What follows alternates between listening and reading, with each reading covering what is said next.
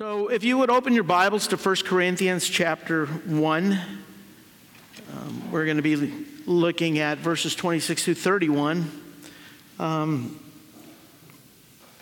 When Luke was writing the Gospel of Luke in Acts 1:1, he was telling Theophilus that the things that he wrote in his Gospel were the things that Christ began to do and to teach. And when he says began, it means that he continues to do those things now. It's just in a different body, and the body's called the body of Christ. He equips the saints through the work of the pastor, teachers, and as we're growing and serving him, he is building his church. And so God accomplishes what he wants to do on this earth through his church. The things that Christ continues to do here with us. And we're going to consider the church today, the church in Corinth. So let's read these verses. In verse 26 it says, "Consider your calling, brothers. Not many of you were wise according to worldly standards. Not many were powerful. Not many were of noble birth. But God chose what is foolish in the world to shame the wise.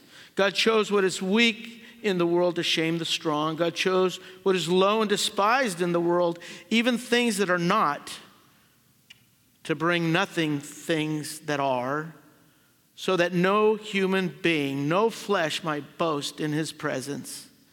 And because of him you are in Christ Jesus. You became the wisdom of God, righteousness, sanctification, and redemption, so that as it is written, let the one who boasts in the Lord." So our Lord used the Apostle Paul to plant this church, his Corinthian church, during Paul's second missionary journey. The church was planted, and Paul remained there in Corinth for 18 months, about a year and a half. And he had an intimate relationship with his church. In chapter 4 of the same book, he talks about the church has many, it even says 10,000s, talking about a number of many teachers, many guides, many guardians, but only one father. And he says, I am your father. So he really loved this church. They were his children in the faith. We all have children in the faith. We love our children in the faith. And he had a relationship. But soon after Paul left, Apollos came shortly after to assume the leadership in the church. But now it's been a couple years after Paul has left, and it's brought to his attention, as it says through Chloe's household in verses 11, and through some correspondence from the church, that there's various problems in the church of sin and other issues in the church. And 1 Corinthians was written by Paul to deal with these matters, to deal with these many problems. In the first 9 verses, he gives an introduction of the letter, and he talks to the Corinthians, and he reminds them who they are. In verse 2, he says that the church of God that's in Corinth are sanctified in Christ Jesus and called to be saints, together with those who in every place call upon the name of the Lord Jesus Christ. So he reminds them that they're saints. But then immediately in verse 10, so the first 9 verses are an introduction. And in verse 10, he says, I appeal to you, brothers, by the name of the Lord Jesus Christ. So right away, in verse 10, he starts to appeal to them because he wants to address the issues. And all the way through this book to chapter 16, he is dealing with these many problems in the church. He addresses the problems that have been communicated to him. And the first problem that we see that Paul addresses and Paul deals with is indicated in verse 10, and it's divisions in the church. Divisions in the church that result in quarreling among the brethren. And these divisions are caused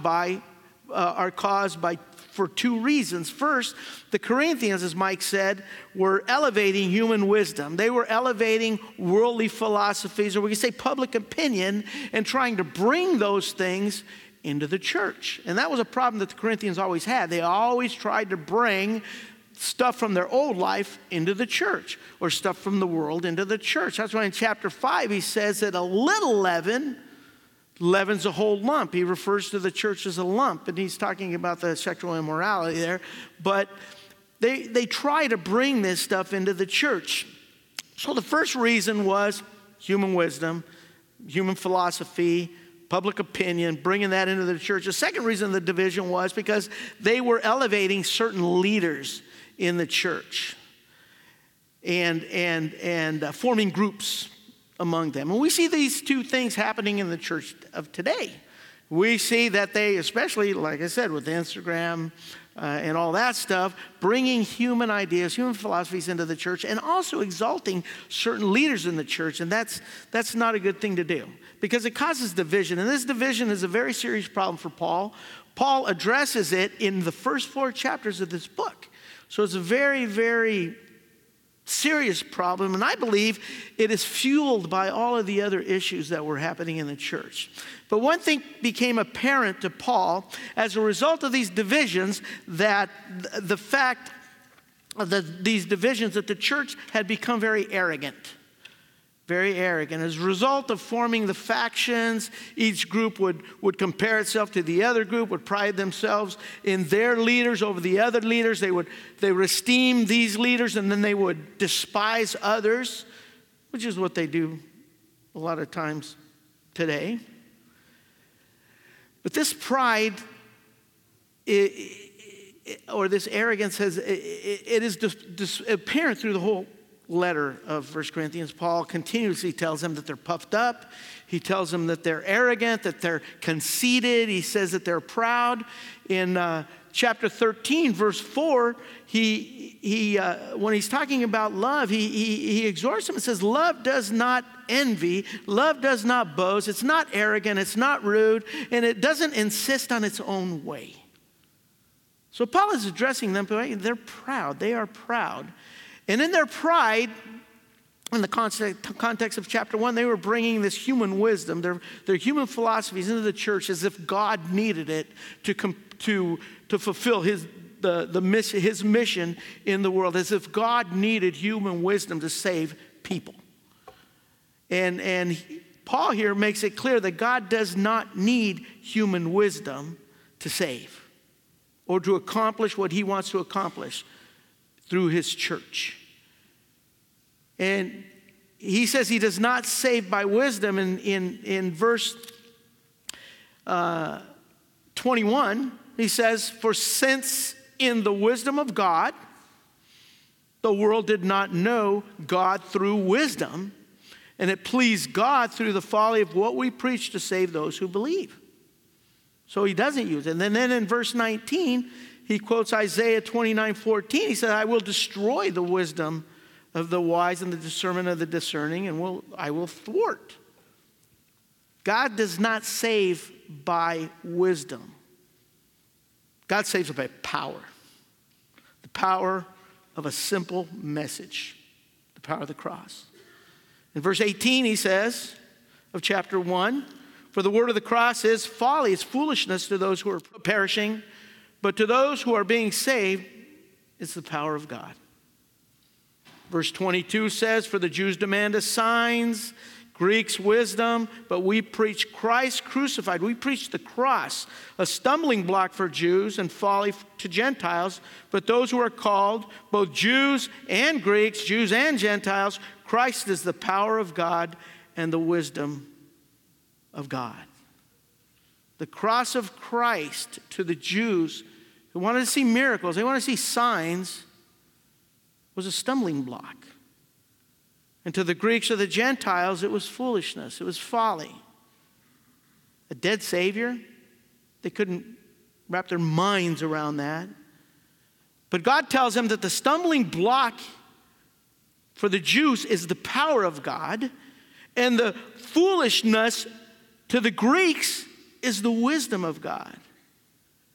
And what we see here is that God saves through a message that seems foolish to the world, the message of the cross. And it's through the power of the cross of Christ, not through knowledge, not through wisdom, but the cross that is contrary to all human wisdom that Christ saves. Now the question is, does God save by power and not by wisdom? Paul says yes. And he goes, and let me prove it to you. And he starts in verse 26. Paul says that this is the way that you can know that God saves through power, not through wisdom. And what's he do? He points to the church. Paul says, look at yourselves. Consider your calling. Brothers, not many of you were wise according to worldly standards. Not many powerful. Not many were of noble birth. Paul says if you want to see that God saves through power, not through wisdom, just look at yourselves. Look at the church. He says not many wise. Sophoi. These are the well-known Greek philosophers, the ones that he says the wise, the scribes, and the debaters of this age that he quotes and he talks about in verse 20. They'd be the equivalent today of the professors of the Ivy League elite universities of today, trained in literature and philosophy. The ones that have counter-argument for every one of our arguments. It's wisdom that is skillfully applied. Raise your hand if anybody here is one of those wise that I just described. Not many. Word of God's true.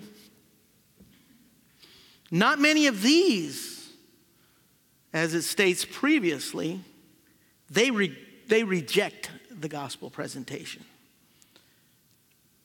They consider it foolishness. Then he says, not many powerful. Okay, powerful. Other translations say not many mighty. Dunatoi is the word. Same root as we get the word dynamite, but he's not talking about power in terms of physical power here. He's talking about it in the sense of influence, socially or politically.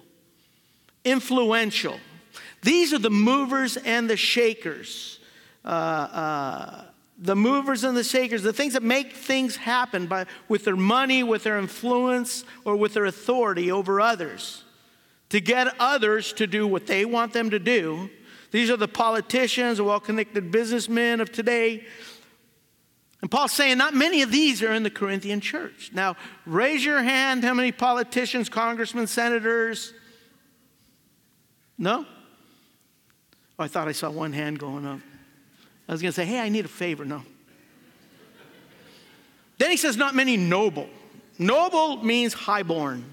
Highborn. It means well or highborn. It's one that's born into the best family, that's born into royalty. They're noble and they receive respect simply because of their name, simply because of the family that they were born into, by their name or by their title. This could be in our day, like the Rockefellers, the Kennedys, the Vanderbilts, nobility,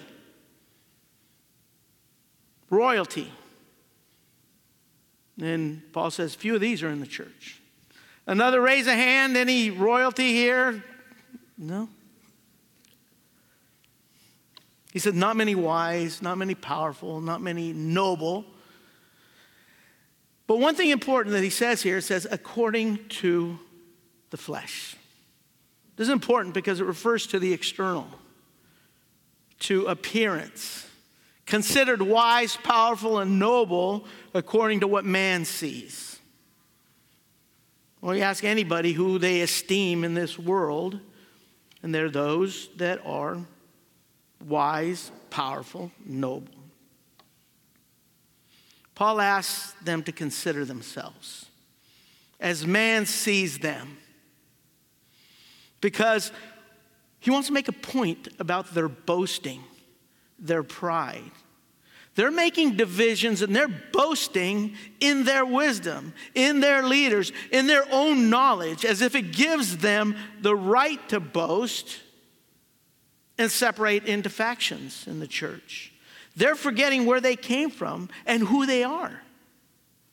The truth is, the church of Corinth, they were the low in society.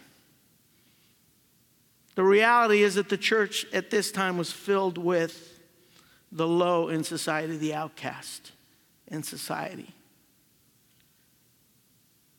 Historians say that it was made up of slaves, women, and children.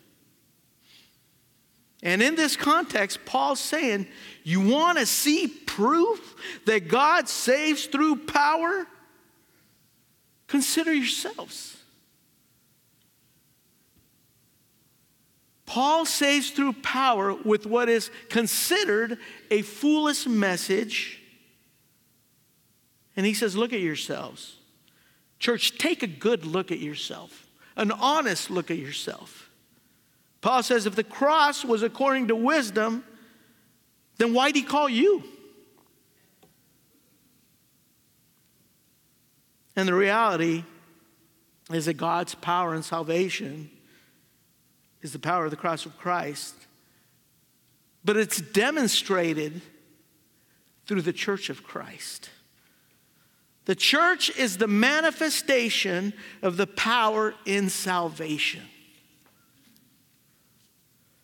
When you look at the church, you see a variety of people. We see a variety of people here. Some are wise, some are powerful, some are noble. But for the most part, the church is made up of simple, not esteemed by the world. Not because they're not wise, because we have the wisdom of God. And what it says about the wisdom of God is that the foolishness of God is wiser than men, and the weakness of God is stronger than man. Is God weak? No. Is God unwise or foolish? No. But not because they're wise, not by their influence, not by their birth, but these, and the church is saved by the power of God and the power of the cross of Christ. It is through the church, his body, that God accomplishes his mission here on the earth. Saving power. This is what Paul's talking about.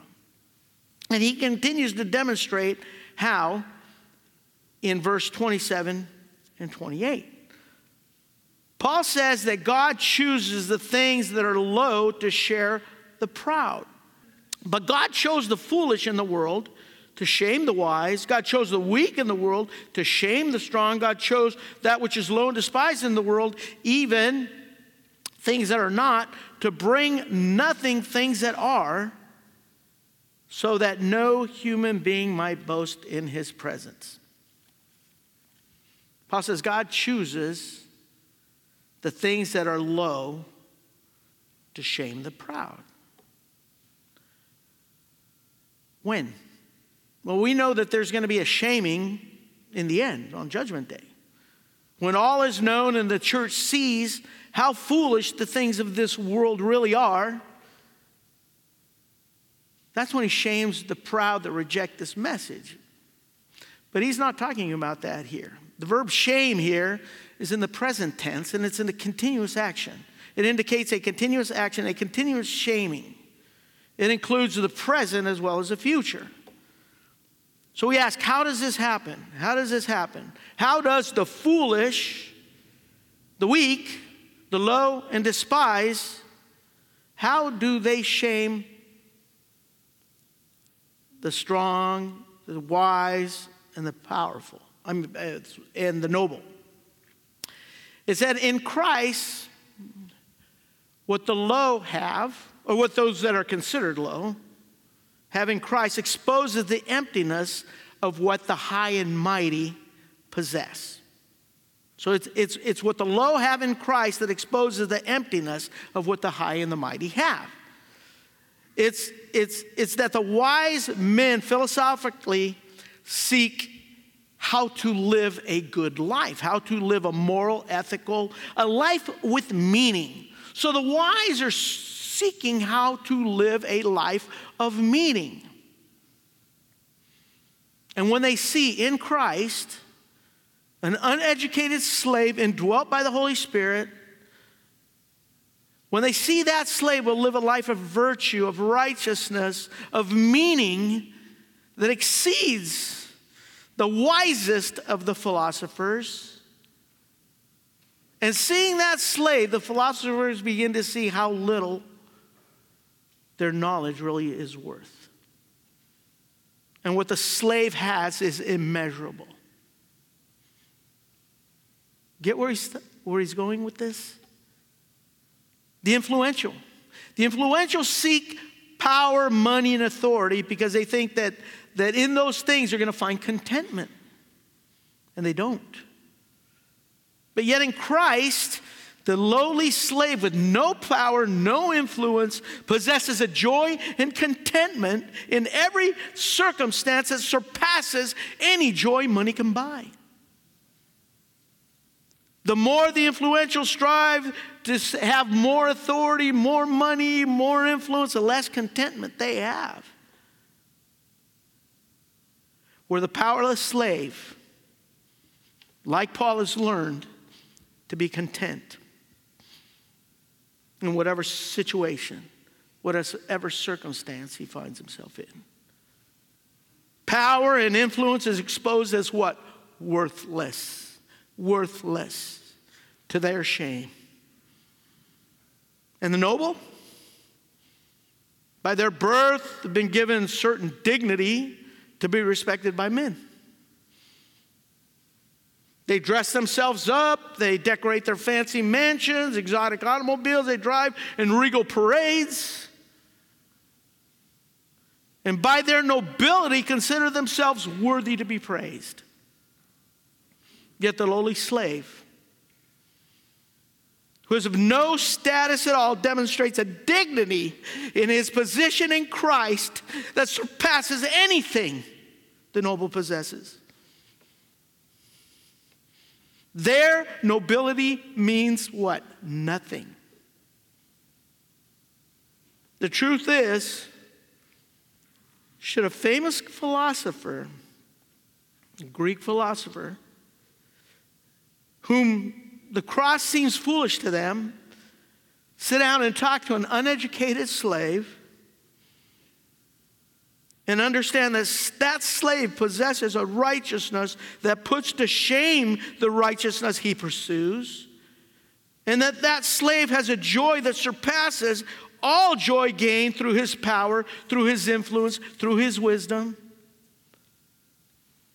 And the quiet dignity of that slave as he humbly submits to others without any fear. The cross may look foolish to the world, but you can't deny its power to change lives. So all of a sudden, their wisdom, their influence, their nobility seems empty. And it makes them realize how little they really have, and it humbles them. Brothers and sisters, that's the power of the cross. Why? Because it prepares them to receive the message of the cross. If foolish receives everything that the wise seek, what does that say about the wisdom of the world? It says it's empty, it's nothing, it's foolish. Paul says that God shames the wise because he uses the low in society to do it. And why does he do that? In verse 29 it says, so that no human being might boast in the presence of God. All flesh, so no flesh would boast in the presence of God. This means the humble, this means that all flesh will be humbled by the way God saves. All of us are. Because it blows us away. We can't understand it. We can't understand the power of this foolish message. And we're humbled. All flesh will be humbled That includes the wise, the foolish, the powerful, the weak, the somebody, and the nobody. They are all humbled in Christ and before Christ. So God saves by power with a foolish message, and he demonstrates his power with what? A foolish people. Sorry, church, but he does. And why? Because it says it's all God. It's all God. And it prepares the proud to receive our gospel presentation. And the church shares the message. And what happens when it's rejected?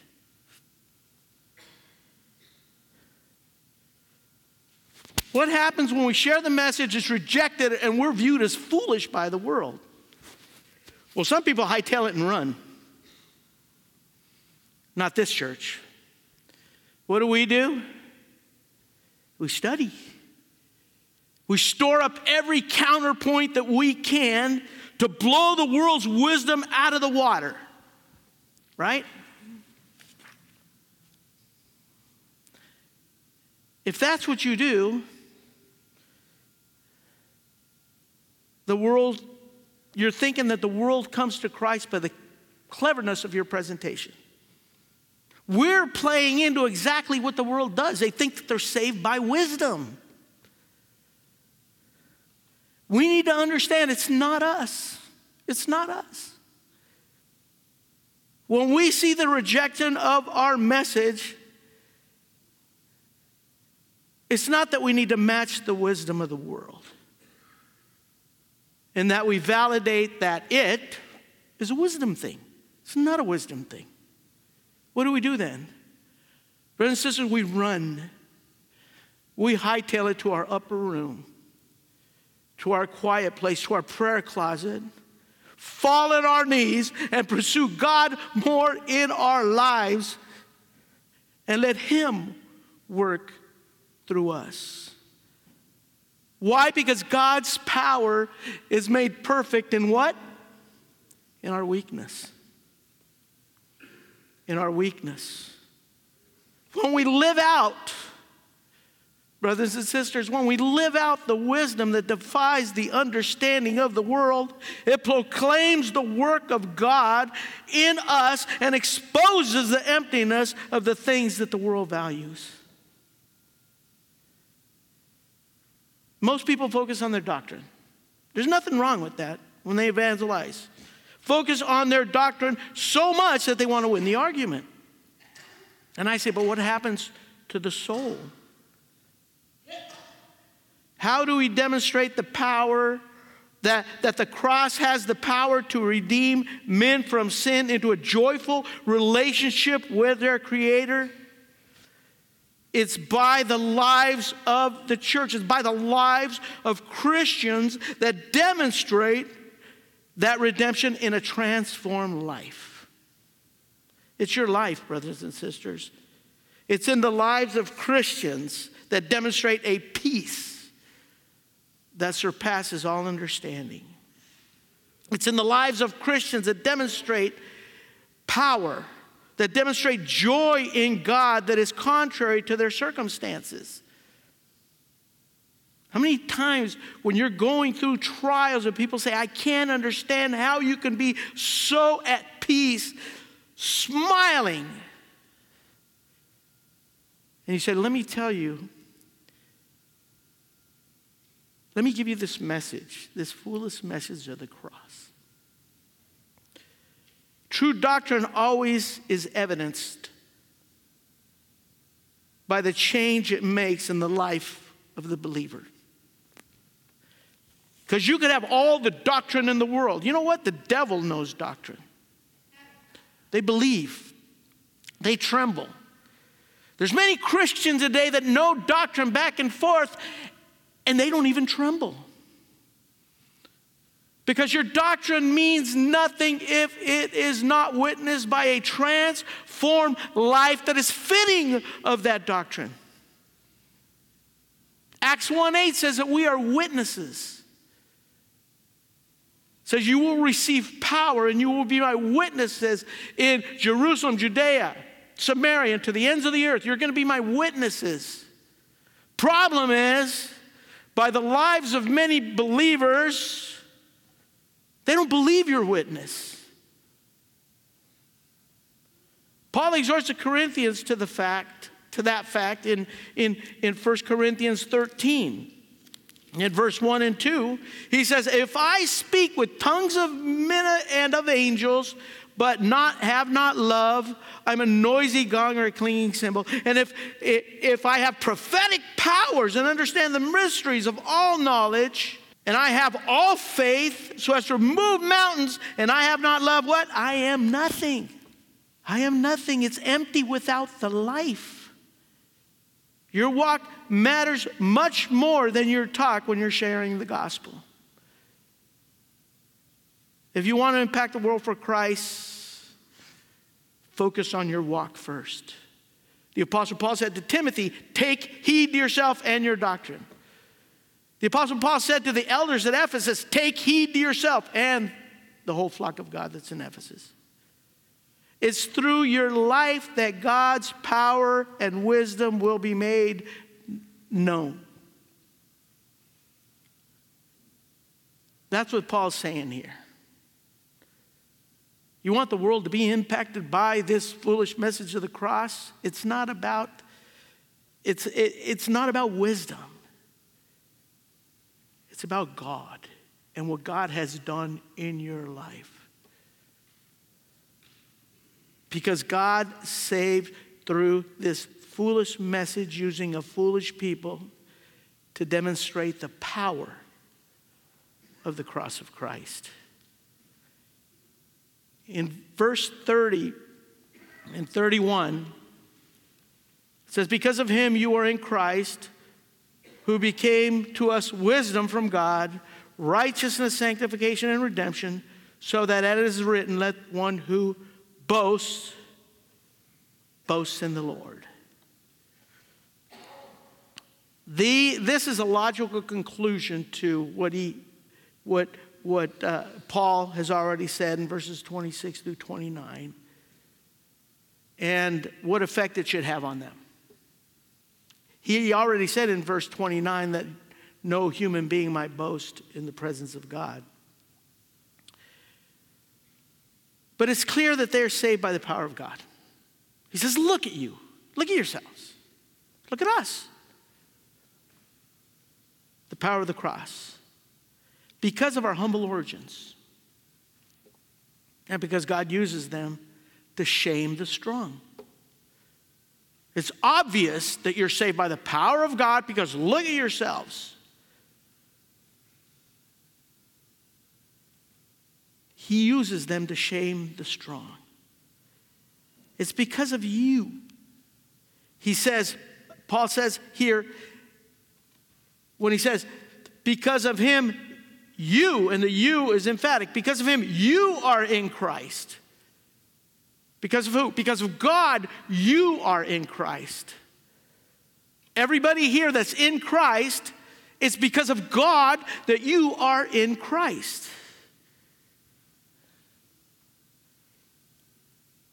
That they have believed in Christ by the power of God, and how that power, the power of the cross, is manifested in their lives. He says, and because of him, you are in Christ, and you have become wisdom of God. So we received wisdom at the time of salvation. Not wisdom of the world, but the wisdom that is the power of God. In chapter 1, verse 5, he says that every way, talking about the Corinthians, when they received salvation, they were enriched in him in all speech and knowledge, even as the testimony about Christ was confirmed among them, and that you are not lacking any gift.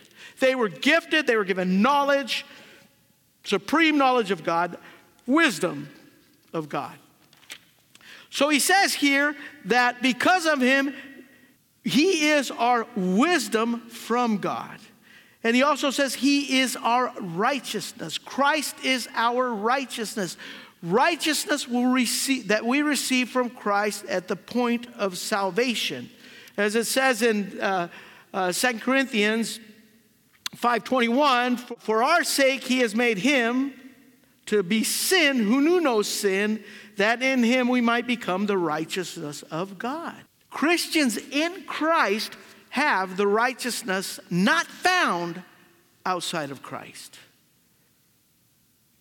That righteousness that the philosophers are looking for. It's the righteousness of Christ that is in us as believers. It says Christ is our sanctification. This is the changed life that happens in the believer as a result of salvation. 1 Corinthians 1:2, he says, to the church of God that's in Corinth, to those sanctified in Christ Jesus, called to be saints, together with all those in every place who call upon the name of the Lord Jesus Christ, both their Lord and ours.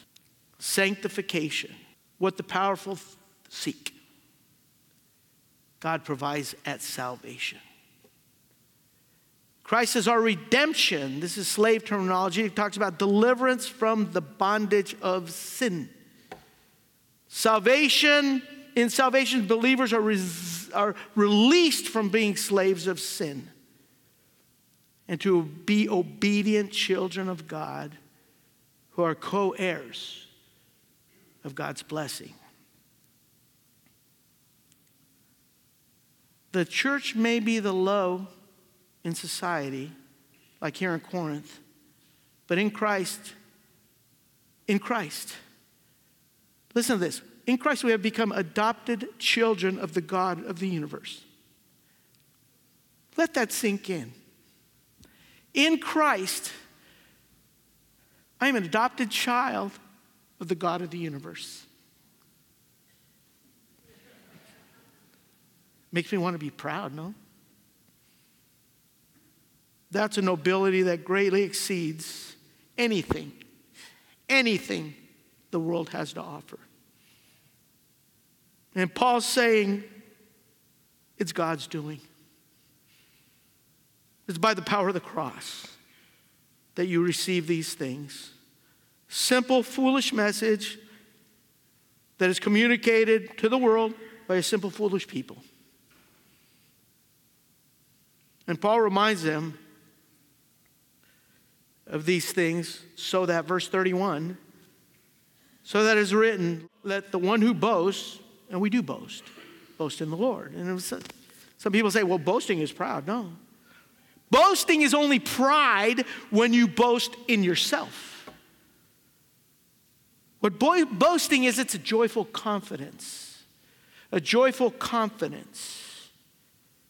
And we have a joyful confidence in God rather than our flesh. All these things that Paul finishes telling us are true so that in reflecting in how God can use us, we run to God and we boast in God. In Christ, God is exposing the emptiness of the world. In reality, the emptiness of the world, the lust of the eyes, the lust of the flesh, the pride of life, James says they're passing away. But what we have, brothers and sisters, is eternal in Christ. It's not wisdom that saves, it's God. With a foolish message, the power of the cross. We are saved and equipped to be witnesses of this power. Now the question to you guys today is, that power witnessed in your life? Since you have been saved, you've been equipped to shame the wise, to shame the influential, to shame the noble. How does that carry out in your life today? Because we do have to be ready to answer unbelievers' questions, no doubt. And we do need to let them know that they are under the wrath of God. We do. But our goal is not only to prove the unbeliever wrong, but our goal is to beg them to be reconciled to God. Paul says that it is by his doing we are in Christ, The only way we can see Christ is because God has opened our eyes. And when we recognize this, and when we go and share the gospel, and the gospel's rejected, we don't despise the person that rejects it. You know what we say? But by the grace of God, there go I. If it wasn't for the grace of God, that's me. Although the world rejects the cross as foolishness, the cross that we preach as foolishness, brothers and sisters, they can't deny its power. They can't deny the love and the joy worked out in the lives of you guys, the church. It's that testimony that demonstrates the power of God. It's that testimony that demonstrates the power of the cross and the salvation that is in Christ Jesus. And Paul continues in chapter 2. And I, when I came to you, brothers, did not come proclaiming to you testimony of God with lofty speech or wisdom, for I decided to know nothing among you. Two things: the person of Jesus Christ and the work he did on the cross, him crucified. Two things. That's my message, is what Paul says. And it's through that message that God uses his church to save the world. Not so we boast in ourselves, because we boast in God. Because it's a God thing. Wow. Father, we thank you, Lord. We thank you for the message and the power of the cross. We thank you, Lord, that those 3 hours, Lord, of darkness, as the Father was dumping his wrath on Christ, that you did that out of love for us. And the power, Lord, exhibited by the message of the cross, Lord, in the lives of your church, nobody can deny. And we pray, Lord, as we leave this place today, that, Father, we can leave with a new mindset. As Paul says in Colossians 3, that we don't have our eyes on the things of this earth, but that we have our eyes, our minds, and our things set on the things above. Father, we thank you for your word. We rejoice in it because we know, Lord, that it is not us, Lord, but it's the power of your Holy Spirit in us that enables us to be bold witnesses of that message. And we pray, Lord, that our witness would be effective and it would be believed by a world that so badly needs you. We thank you and we pray in Jesus' name. Amen.